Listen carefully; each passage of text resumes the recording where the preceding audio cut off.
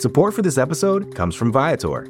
Experiences are what people love the most about travel. That's why Viator has over 300,000 bookable experiences, so there's always something for everyone. They offer everything from simple tours to extreme adventures. Plus, Viator's travel experiences have millions of real traveler reviews, so you have the information you need to book the best activities for your trip. Download the Viator app now and use code Viator10 for 10% off your first booking in the app. One app, over 300,000 travel experiences you'll remember. Do more with Viator.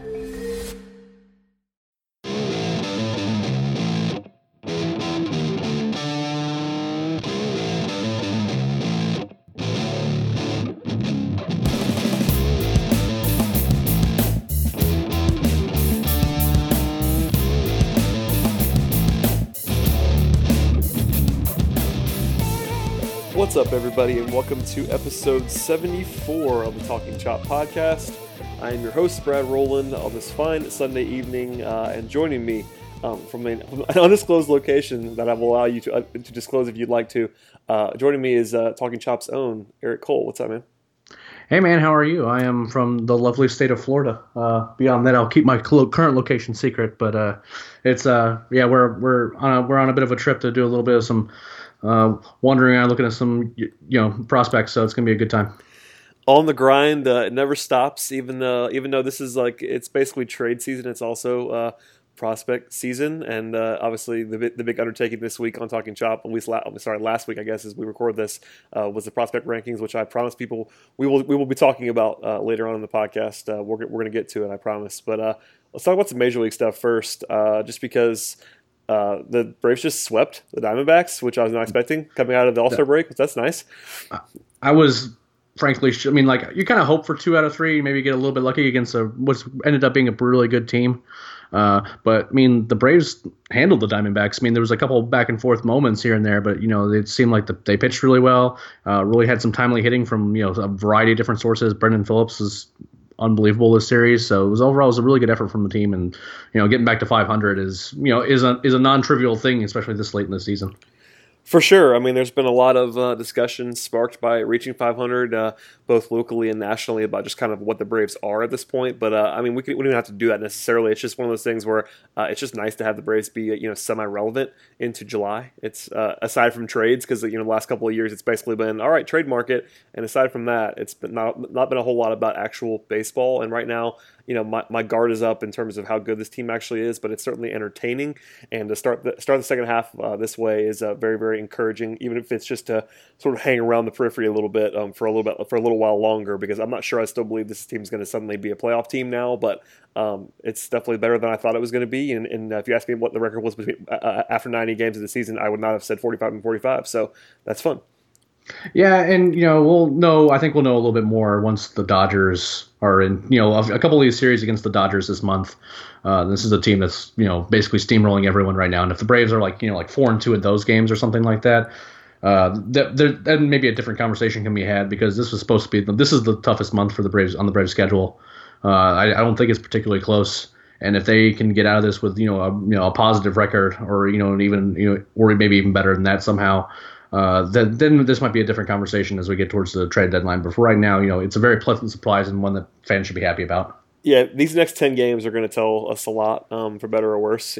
Tough schedule, as you said, and just because that's all you kind of have between now and the trade deadline is about 10, 12 games here, and we'll see what happens. But barring some sort of as you said, sort of 6-4, 7-3 stretch here, I think there'll probably still be mostly sellers at the deadline, but we can talk about that in a second. In fact, one guy that's been brought up a whole lot in terms of even today was Jaime Garcia, who was very good in his start which was encouraging after a couple of rough ones. His ERA is still only a relatively unsightly 4.33, but a good start here. And there was a report, I believe, from the MLB, I believe it was MLB.com's New York Yankees affiliate, that said there were up to a dozen teams calling about Jaime Garcia, and the Braves were not quite ready to sell on him just yet. I'm not sure what that means necessarily, but do you think Jaime is getting to be more of an attractive piece on the trade market, and should the Braves be actively marketing him?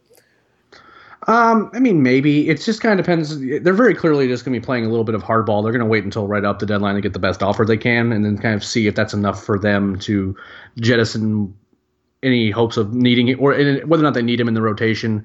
The part of the problem is one of the more major league ready arms in AAA, Patrick Weigel, went down with Tommy John surgery, and so then it comes down to if you were close enough to a playoff push, do you really want to get rid of a guy like Garcia and then bring up a guy like an Aaron Blair or a Matt Whistler, or even a guy like Lucas Sims, and is that going to be good enough for whatever your aspirations are?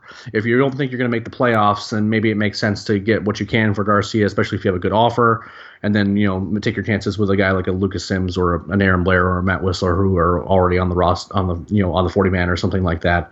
It's not surprising that he's garnering a lot of interest. He's going to walk after this year, so in terms of prospect cost or whatever the cost is on the trade market, it's going to be less than the guys who are more cost controlled, or maybe who are highly regarded or have better track records in terms of injury or just success in general. But I would be a little bit surprised if the Braves ended up keeping Garcia, but that would also mean that the surprising event of, hey, they actually had a really good run heading up towards the trade deadline, and they think they're in contention and they think Garcia should be a part of that. So I don't know. I mean, like it would depend on the offers. You certainly don't give them away, especially when you're kind of flirting with contention and the team's performing well. If I don't know if necessarily just giving him away is the right idea, but I also don't think in this trade market that you would be able to not get a palatable offer, if that makes any sense. Yeah, that's my thing. I mean, hearing the number of 12 teams that are interested in Omar Garcia, I can't imagine you're not going to get something of value for him if you want to. I'm on board, sort of in a vacuum with what you're saying is like you don't want to give the guy away, even though he's an expiring contract, as you mentioned there. You don't want to just give him away for nothing. But if you can get something of value, I think you probably look to do that. But again, a lot of it could be driven by the next couple of weeks. I think I'd be pretty surprised if Copy sold early on him unless he got a big time offer in the next couple of days. I think he'll probably wait until closer to the deadline, kind of see where the Braves are, kind of see where the market is on him because there are so many teams interested. But I don't know. I mean, he's like the perfect guy that you would trade if you're in the spot where the Braves are right now. But the reserves behind him are not exceedingly exciting in terms of guys who are close enough to the majors to actually come up. And it's sort of the same. It's a very different discussion with Julio Teheran, but it's sort of the same one in some ways. In that some of the reporting around Julio basically indicates that the Braves are open to trading him for prospects, but they want to, this is actually an ESPN Buster Olney report that said they actually want to replace him with a comparable, and I quote, comparable front of the rotation starter. So basically they want to trade Julio and get a nice package, but then turn around and trade somebody else for a similar pitcher, maybe even a little bit better pitcher, I suppose. Does that make sense to you? It's sort of this overarching theme of like the Braves are sort of like towing the line between buyers and sellers, and they can almost do both at the same time. It makes sense. They feel like they might be able to upgrade Julio's slot, but they don't want to give him away until they have something else lined up. And that's just and that makes some sense. It would just depend on what kind of package they could get for Julio. And the problem with trading Julio now is that you would be selling low on him. And that was kind of the case last year at the trade deadline too, where he wasn't performing super well and kind of performed after the fact, reasonably well to where he kind of got back into form. And, you don't want to get the worst value for a guy if you can help it, especially for a guy Julio's not leaving next year. He's still cost controlled. He's has a very reasonable contract. And, on the road, at least he's been performing really well. The problem is that he hasn't been able to perform at home. And there's not, you can talk about whether or not SunTrust Park is homer friendly or not, but, at the end, it just seems like he's not comfortable there. I'd read some things that he's not particularly comfortable with the mound there, and he's certainly leaving a lot of pitches square down the middle of the plate that are getting hit hard. And for a guy like him, if you were the Braves and you were really interested in trading him, you would prefer his value to be better than it is right now, and it just might not be the best time to trade him unless again someone's like here's a really big package for him. And I don't think they would be able to necessarily get a package that would be as good as, say, the White Sox got for Quintana. And if you're the Braves, do you really want to get rid of Teheran, even if you can get the cost controlled top of the line starter that you're after? Do you really want to get rid of Teheran for what is probably his lowest value you'd get for him right now? Yeah, that's my big thing. If you could still get if a team's ready to pay for Julio like they would have paid a year ago for him. Sure, but I don't really have much interest in selling low on Julio Teheran. I think he's a better pitcher than he has been this year. It's not like you're worried about his age. He's still a young guy who's under contract for a long time. So I understand both sides. If you get the offer that you want, then go ahead and do it. But aside from that, I mean, I don't think you need to sell him for 80 cents on the dollar just to do it. I think there's going to be a rebound coming at some point. That's, there's some speculation there. There's obviously the worry that Julio's just now this guy, which is not a great pitcher, and that he'll further tank his value. But I'm willing to sort of gamble a little bit on that if I'm copy in the front office. But I don't know. I mean, it's just sort of a weird setup because as I said before, like they're sort of towing the line here. Like it'd be pretty interesting if they sold on Julio for a package and then basically turned around and traded for Sonny Gray or something like that. And I'm not sure Sonny Gray is better than Julio Teheran. I know he has been at times, but Julio's also been better at times.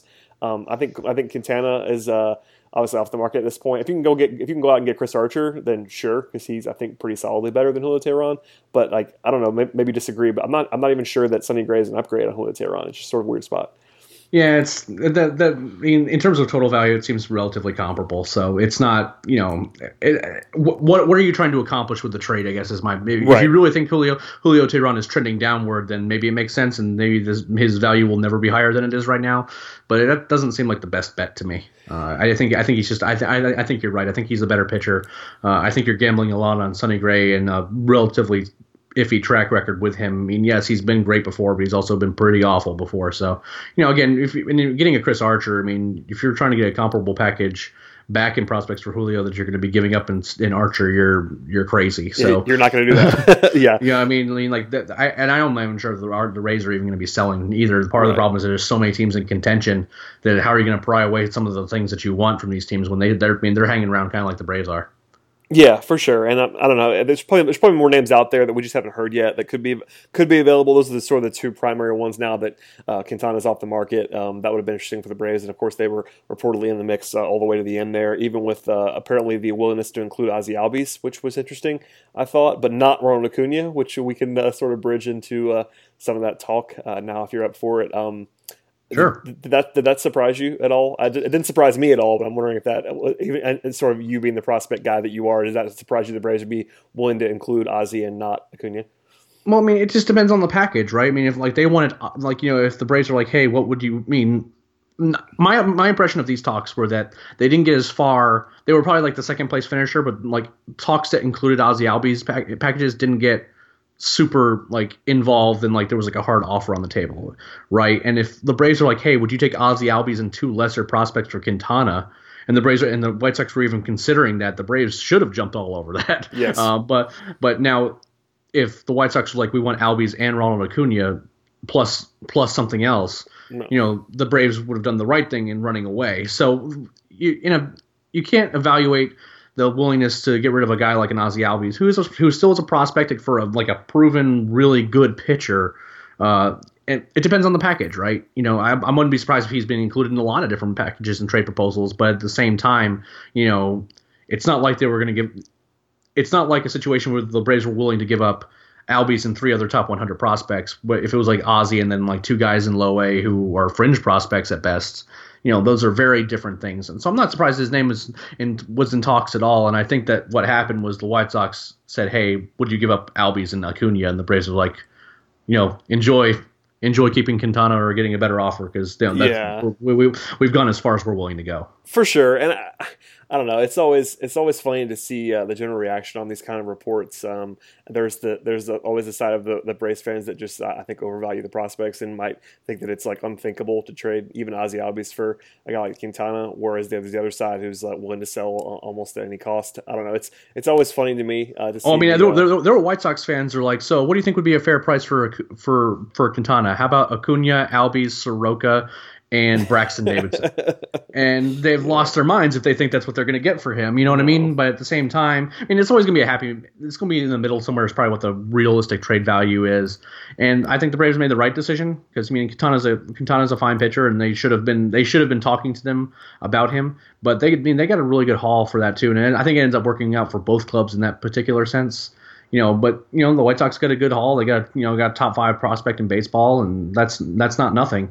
And I'm glad. I'm happy for the White Sox fans. I'm happy for the Cubs. I'm glad the Braves were not anywhere close to that sort of deal. Yeah, I mean, here's an interesting question for you. Would you, if you had heard that the Braves would have included Acuna, and not just Acuna, not one for one, but like if Acuna was the centerpiece of a Quintana offer, would you have been okay with that? No. That's what I thought. I just thought I'd ask. No, and it's why would I say that?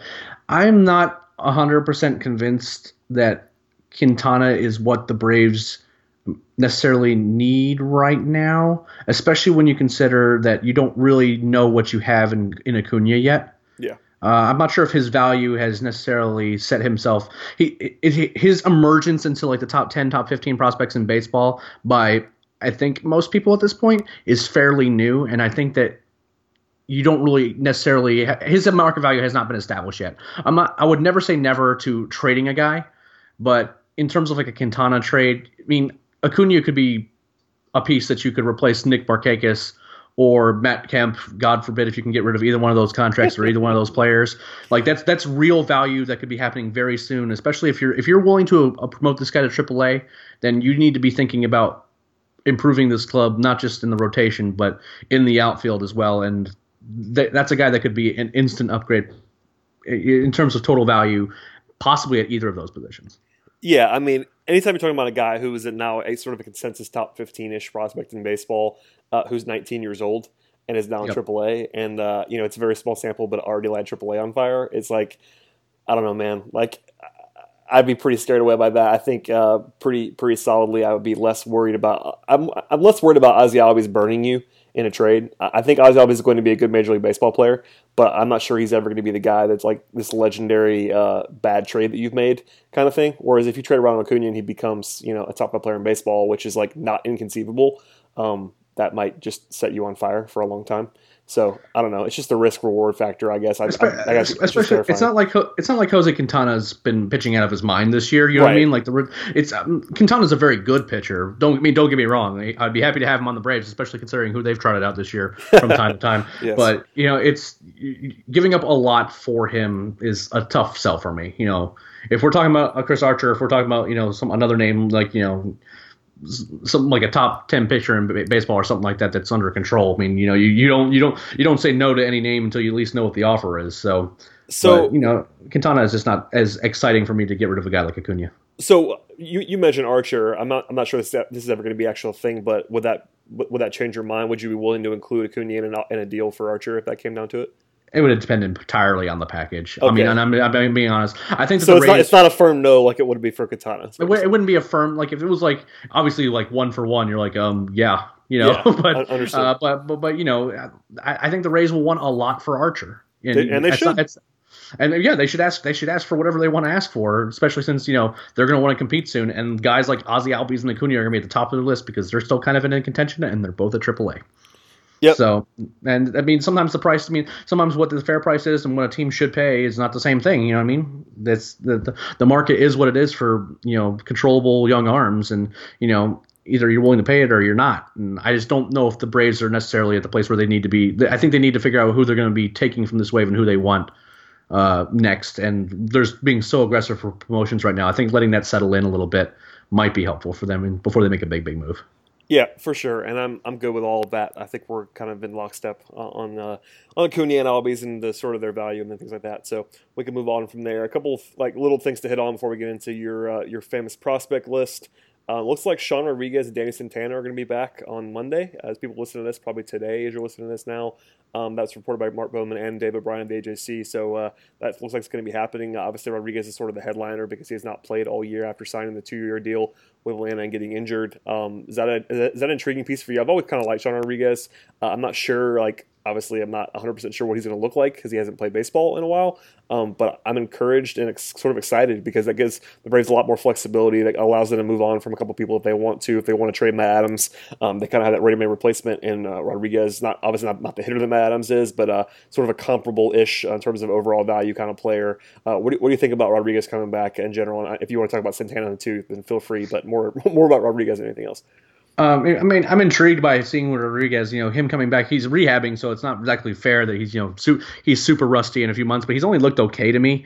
But at the same time, I also understand that he hasn't played since last year, and he had a pretty horrific car accident that really messed up his shoulder. So he's looked okay at the plate. He's hit a couple balls reasonably hard. He's looked okay in the field. I wouldn't call him exciting, but he's also he seems to be. I think he's also trying to work his way back up to game speed. I'm a little surprised that he's coming back as quickly as he is. That seemed like that was a very realistic scenario there where he was going to miss the whole season. So him coming back this early is fairly kind of shocking. So I think people need to temper their expectations a little bit as to how good he's supposed to be, because it was kind of like this big deal where he went down with an injury and now he's coming back, and he hasn't played baseball in a long time, and now he's kind of rehabbing and trying to get back into the swing of things. So I'm happy he's coming back. I mean, and as for Danny Santana, he's raking down at Gwinnett right now. Yeah, he is. I mean, he like went 5 for 5 the other day, and then had a good game today too. So if he can come back and be like even better than he has been off the bench, which has been kind of hit and miss at times. These are all good things, especially for a team that's playing really good baseball right now. Before the All-Star break, they probably should have. They should have won 3 out of 4 against the Nationals, who's the leading the division, and then they just swept the Diamondbacks, who are one of the 2 teams in the wild card spot. If you can get Danny Santana coming back off the bench, performing well, and kind of a super utility guy in Sean Rodriguez performing well, those are both exciting developments. At the same time, might want to temper our expectations a little bit just to how much impact those guys are going to have, though. Yeah, that's important to note. And honestly, I'm not 100% sure what they're going to do roster-wise with both those guys coming back. You have Lane Adams is up right now. You have Jace Peterson up right now. I guess those would probably be the 2 most obvious guys to go down right away. I think so too. I mean, or they could go with a shorter bullpen potentially. Right now they have Jason Hirsch that just came up in Jason Mott's spot because Mott went to the DL with being bad. No, I'm just kidding. He's actually injured. But Jason Hirsch is back, and interesting. I actually was going to ask about him just sort of in passing because he's a former, hilariously a former quote unquote top Braves prospect, because he was for a little while there. Is that a guy who people should care about at all? Obviously, he's been up and down a couple times this year, but I think people just in general kind of have just forgotten about him existing almost, and that's kind of reasonable based on the system kind of being overhauled now. But is he somebody that's still interesting because he's still fairly young? I'm not particularly interested. He was drafted as a starter, and he was supposed to be a college arm that was supposed to move quickly, and then couldn't get past Double-A as a starter. He would not pitch well, especially later in the starts. Doesn't really have the secondary offerings aren't very good. Had a big time fastball. It's okay. It's okay now in terms of a fastball with life and things like that. I mean, I think I could see him as kind of like a middle inning reliever that won't be embarrassing. But he's not like a high upside guy or anything like that. And I don't think he's even probably in the top 5 relief prospects in the system right now. Which is wild to consider. But yeah, I think I'm probably with you on that. Lastly, Aroldis Vizcaíno is apparently going to be coming back this week, at least if he gets through a rehab appearance unscathed. That's obviously interesting because he has a very, very good arm, and I think it'll be interesting to see what the Braves do in his with that roster spot. Could be Hirsch going back down. That'd be an easier way to do it. They could also get rid of Ian Kroll, which has been kind of bandied about because he's been really bad this year. Aroldis, he has been quite bad. Yeah, I don't know. Aroldis is always interesting because I think people think he's probably better than he actually is. But in the same breath, he's a lot of fun. So something to keep an eye on. I'm not sure if you have a take on anything, but just worth getting it out there. That's just news perspective. There was a little bit of buzz. He actually could come back on Monday. That's not going to happen according to Mark Bowman. He's going to do at least 1 rehab appearance, but could be back later in the week, and that would help the bullpen if he's healthy. We'll see. Yeah, I hope that Kroll's not pitching in the bullpen a whole lot longer. Every time he comes in, it seems like bad things happen. Viz has also been a guy who's been targeting in trades before, and before he got hurt, he was at least garnering some interest. So he's a guy that at least people are going to be mentioning in trade rumors quite a bit. So it'll be interesting to see kind of what the Braves do with the bullpen, because the pieces that you don't want in there aren't going to be desirable by other teams. And I mean, there's also AJ Minter, who didn't have a good outing today, but he's lurking in AAA in terms of looking for a spot in the the Braves bullpen too. And they've already called up Akil Morris, so the bullpen situation is starting to get pretty crowded, and guys who aren't performing well might get jettisoned pretty quickly. I've always liked Morris, so I'm glad he's. His changeup's really good. Yeah, changeup's really good. I mean, he threw. It was at least one on Sunday that was just like an eye popping. Like, all right, that was filthy. We'll see. But I like him a lot. I think obviously Minter's going to be coming up at some point, I imagine. I'm not sure how soon, but they may wait till August or September. But he's coming at some point, and a guy who a lot of fans are excited about. So worth noting there. All right, let's get into prospect stuff before we get into you guys' list. Keith Law released his midseason top 50, and the Braves had 7 of the top 50, which is a jarring number for sure. Although your boy Mike Soroka was 7th of 7, so I'm sure that did not excite you terribly. But he did make it. I have thoughts. I'm sure you do. Please share any of them that you would like. I do like Keith Law. He likes the site, and I'm a fan of his work. But I knew you'd agree with. I knew you would not agree with that particular one, at least. Well, Keith's coming around. Let's be clear on this. He First, is. I mean, obviously we agree with him. Acuna is the top prospect in the Braves system. That's where we had him on our list. Still not. The differences of opinion on where Albies is and where Allard is. We have there's definitely some shuffling. Soroka was not a top 100 prospect on Keith Law's list, and he didn't even have him as a top 10 Braves prospect this in the preseason. Ooh. Yeah, he saw him as a guy with a low arm slot and a slight frame. Now this is a kid who's 6'4", 220, which I'm not really sure. There was clearly some miscommunication as to what Soroka was and is, but he's clearly coming around. He said he had some nice things to say about Soroka in his performance in the Futures game. Where he was throwing the ball pretty well. I don't think he's still a big fan of Mike's arm slot, and he seems to think there's some stiffness to delivery that I don't necessarily agree with. But this is actually Soroka at 49 here represents a pretty big jump for where Keith thought of him before the season versus where he is now.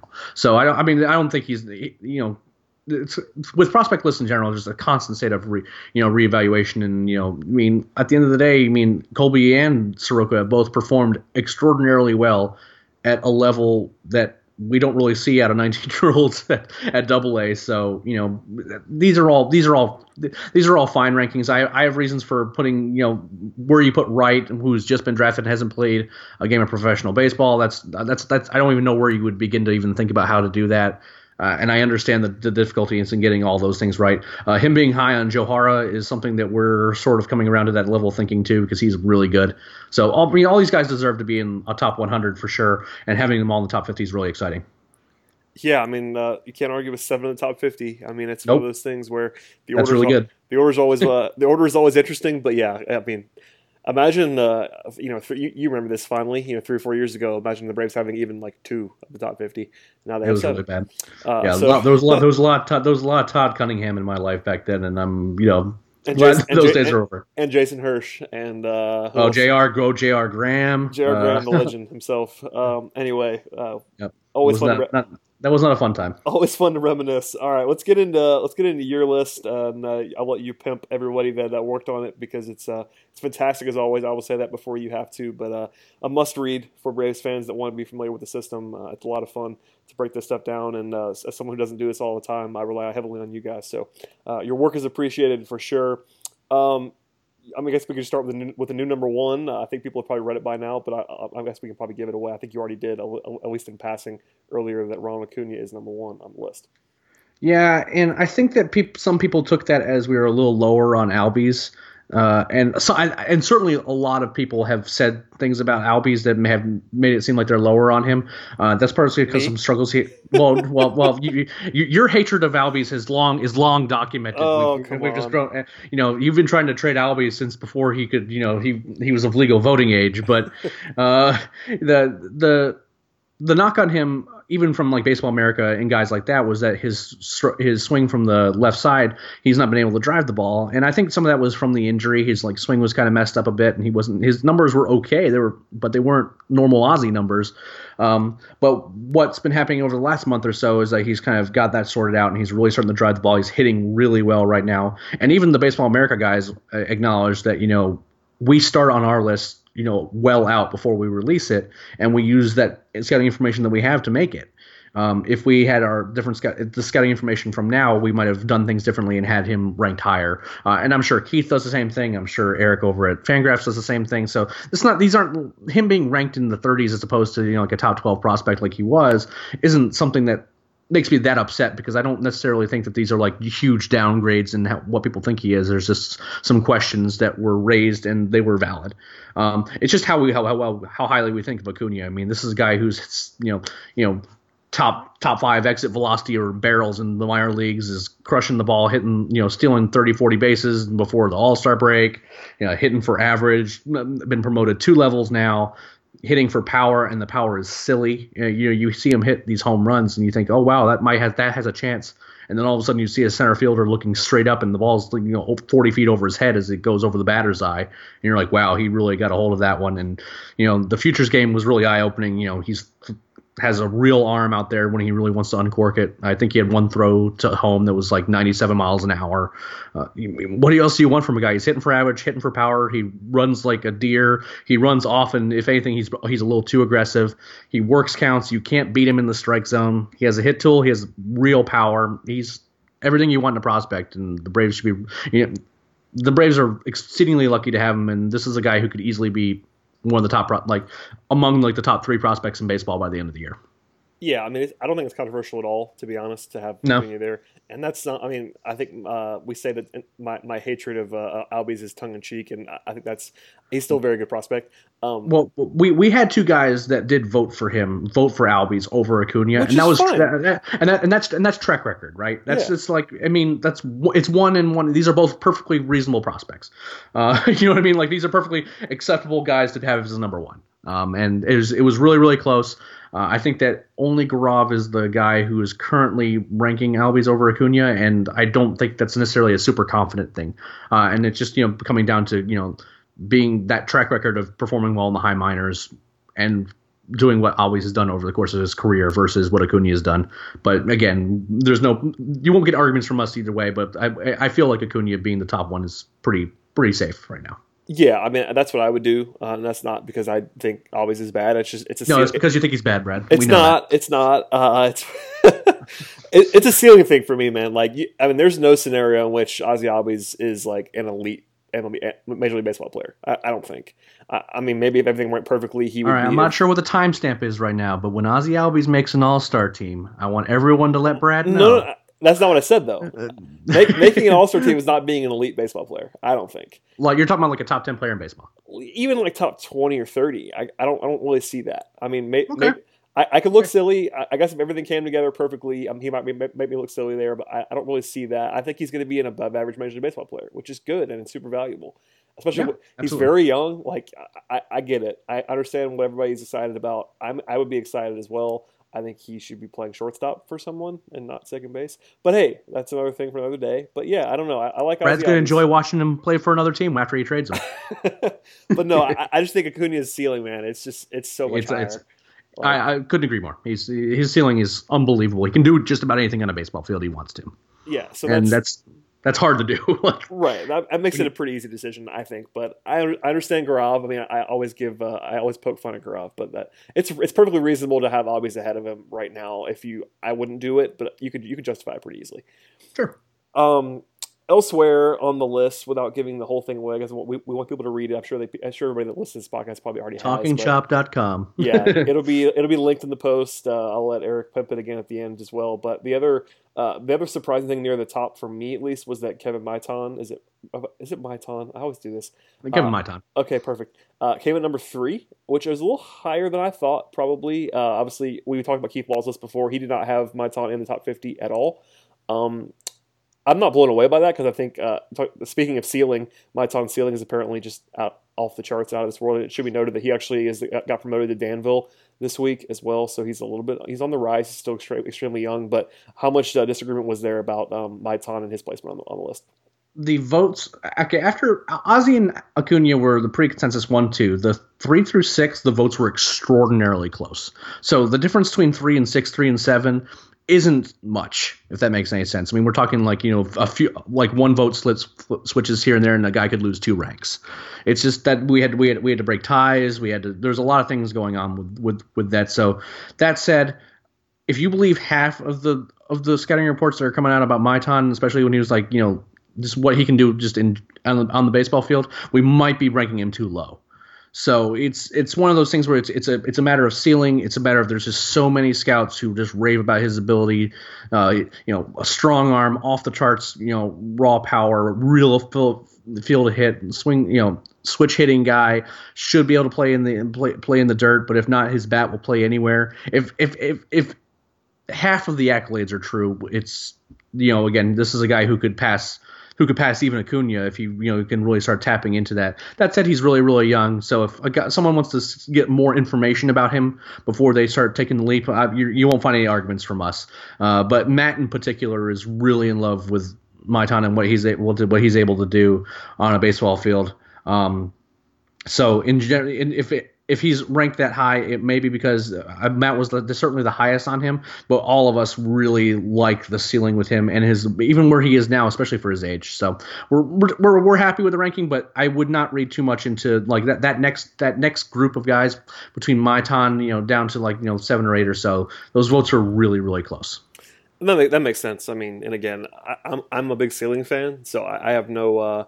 I have no qualms with having the guy with all the stuff that you talked about. The scouting reports on my time are off the chart. So, lead into that. If I'm that's going to be my philosophy. I'm not a prospect expert by any means, but if you told me guys are similar overall grades, give me the higher ceiling guy over the lower ceiling guy. Just pretty much always. That's just my philosophy, and it always comes down to philosophy on this kind of stuff. But it surprised me a little bit. I was not appalled by it by any means because he's that kind of monster prospect.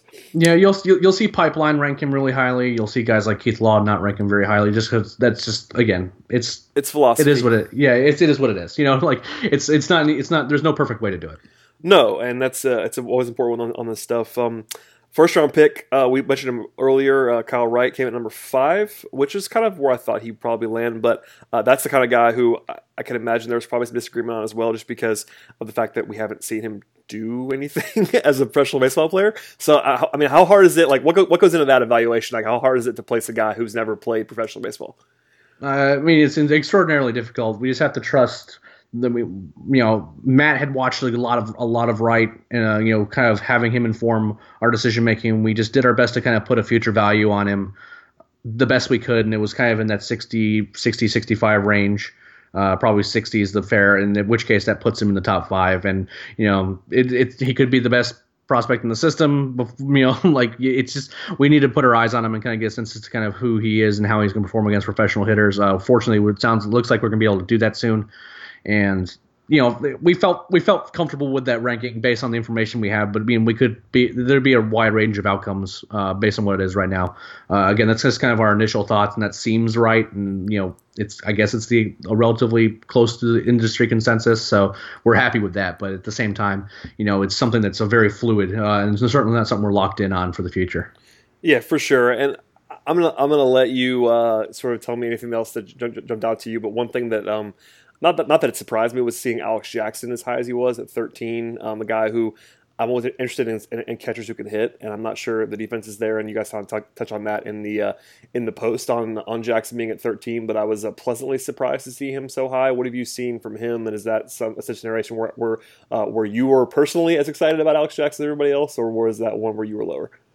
We're all around the same area. I mean, the power came back. I mean, he's already hit a career high in home runs, and we're only halfway through the season, so that's a definitive plus. And it makes me feel like even if catching doesn't work out, that if you had to move him to the outfield, that the bat would play. The problem was like they moved him to the outfield and then he couldn't hit anymore, and that's just not what you want to see from a good prospect at all.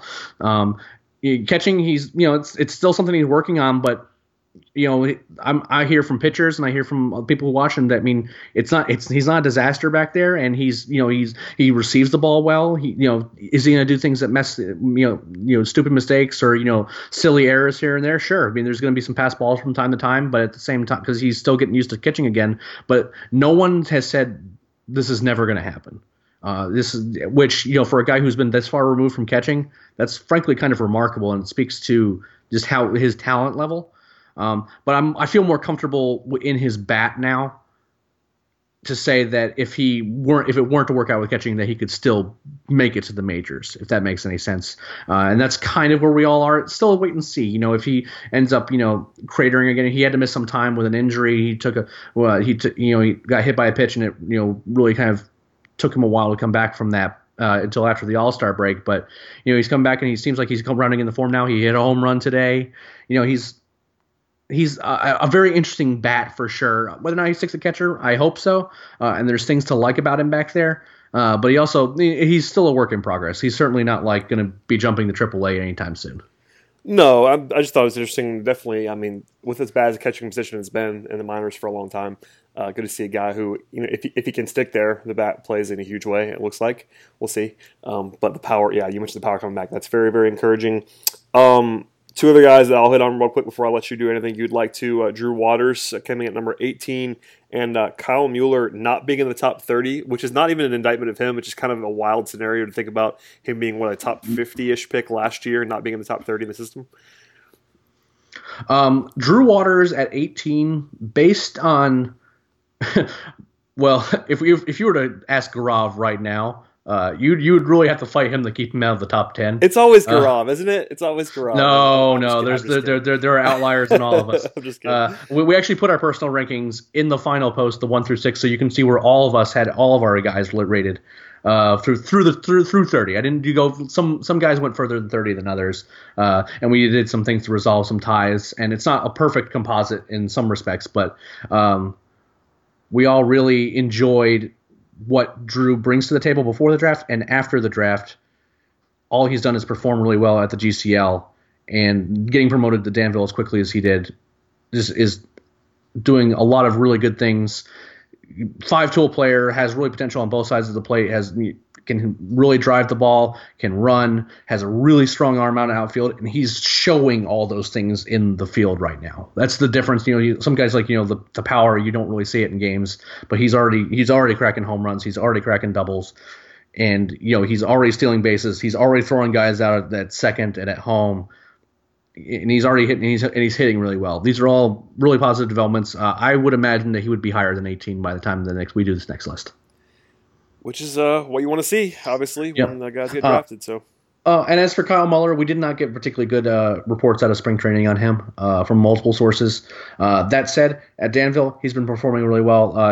We had reports his velocity was down and then his mechanics were a little bit messed up. But it seems like at Danville, he's kind of gotten that velocity back to where it was, and is performing well there too. So just because he's outside the top 30 now doesn't mean we hate the guy or anything like that. It's a very fluid situation, especially in those last 10 slots or so. He could easily jump back in. It's not necessarily an indictment on him. It's just more of the reports we got on him weren't particularly good. But now that we've seen him in Danville a little more, if he can continue to hold up and we continue to get good information about him, then that could certainly change. Yeah, I just think it's not even that you're like too low on him or anything like that. I just think it's a pretty positive indictment of the system when you're talking about a guy like that with the draft investment 13 months ago being that low on an org list. It's pretty crazy in a good way. So we try to be on that side of crazy for sure. Yes. Was there anything else you wanted to hit on in particular that you had takes on? Obviously, the overarching theme is that everybody should go out and check out. I believe are there 6 posts in total. There are 5 posts and then honorable mentions. Is that right? I believe that's yep. Right. Garrett did an honorable mentions post, and then there's 5 other posts, 6 guys per. No particular takes. A lot of interesting. You might find some things that are interesting. Including that Mike Soroka is our most highly rated pitching prospect and that the top 3 guys in the system are not pitching prospects. Which is nice, right? You asked me for some bold predictions at the beginning of the year as to in terms of our farm system, and I said that the top 4 guys could be position players. 3 of those players I mentioned are at the top now.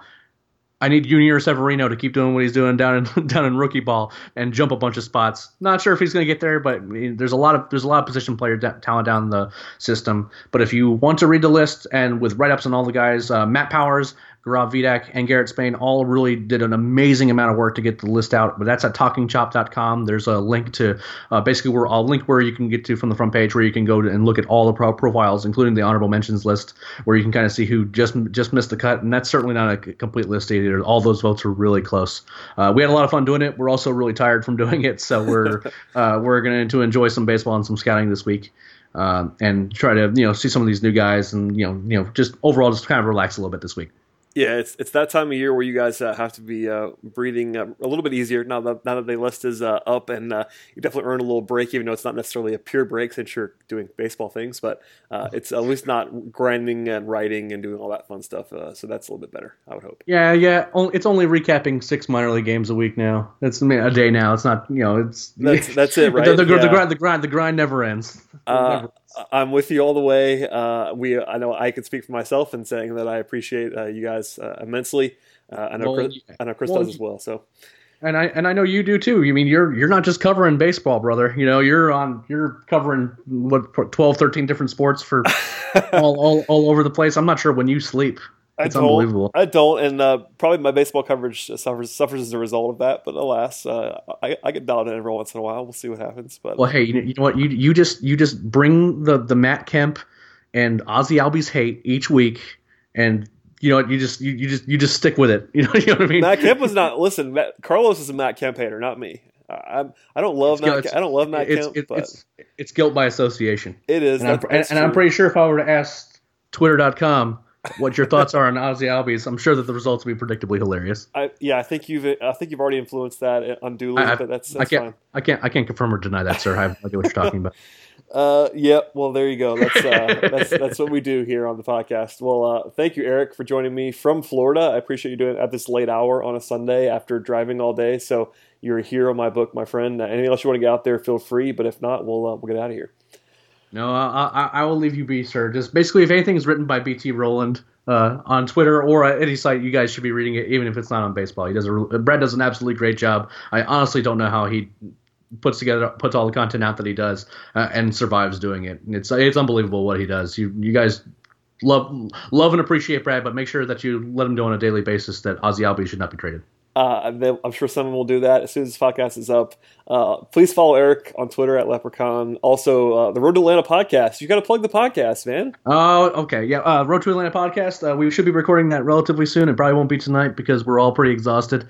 It's a relatively weekly podcast where we go discuss all the goings on in the minor league farm system for the Atlanta Braves. It's hosted by Garrett Spain, Gaurav Vidak, and myself. We're also Matt Powers has basically become a pretty regular guest on the show as well. We have a lot of fun talking with all four of us.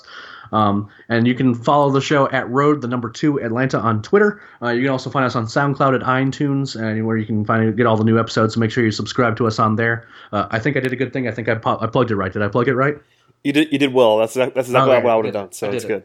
I figured Awesome. I'd let you do that instead of me trying to fall over myself trying to play the podcast. But I am a subscriber and listener and downloader, so I have to get it out there. Thank you, sir. Thank you for joining me, sir. As for everybody else, we'll be back again next week. I'll be coming to you live from Texas with probably some challenging audio, but I'm going to do it anyway because it's July and I can't just take a week off in July. It's not going to happen. So we'll be here a week from today. I'm not sure who'll be with me. It might be me by myself, but we'll get there. There'll be content a week from now. And thanks as always for listening, everybody. Please subscribe, do all those fun things. Follow Eric, follow the Prospect Guys, follow the site, readtalkingchop.com on a daily basis. That'd be great. And after all, we'll see you guys next week.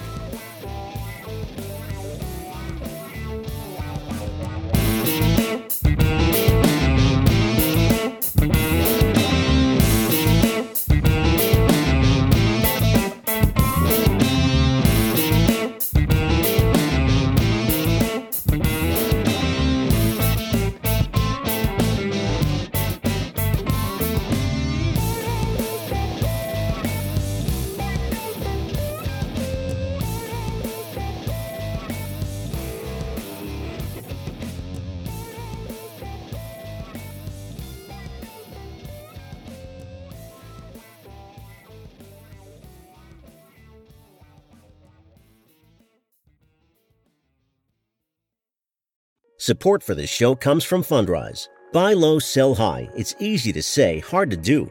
For example, high interest rates are crushing the real estate market right now. Demand is dropping and prices are falling, even for many of the best assets. It's no wonder the Fundrise Flagship Fund plans to go on a buying spree, expanding its billion-dollar real estate portfolio over the next few months.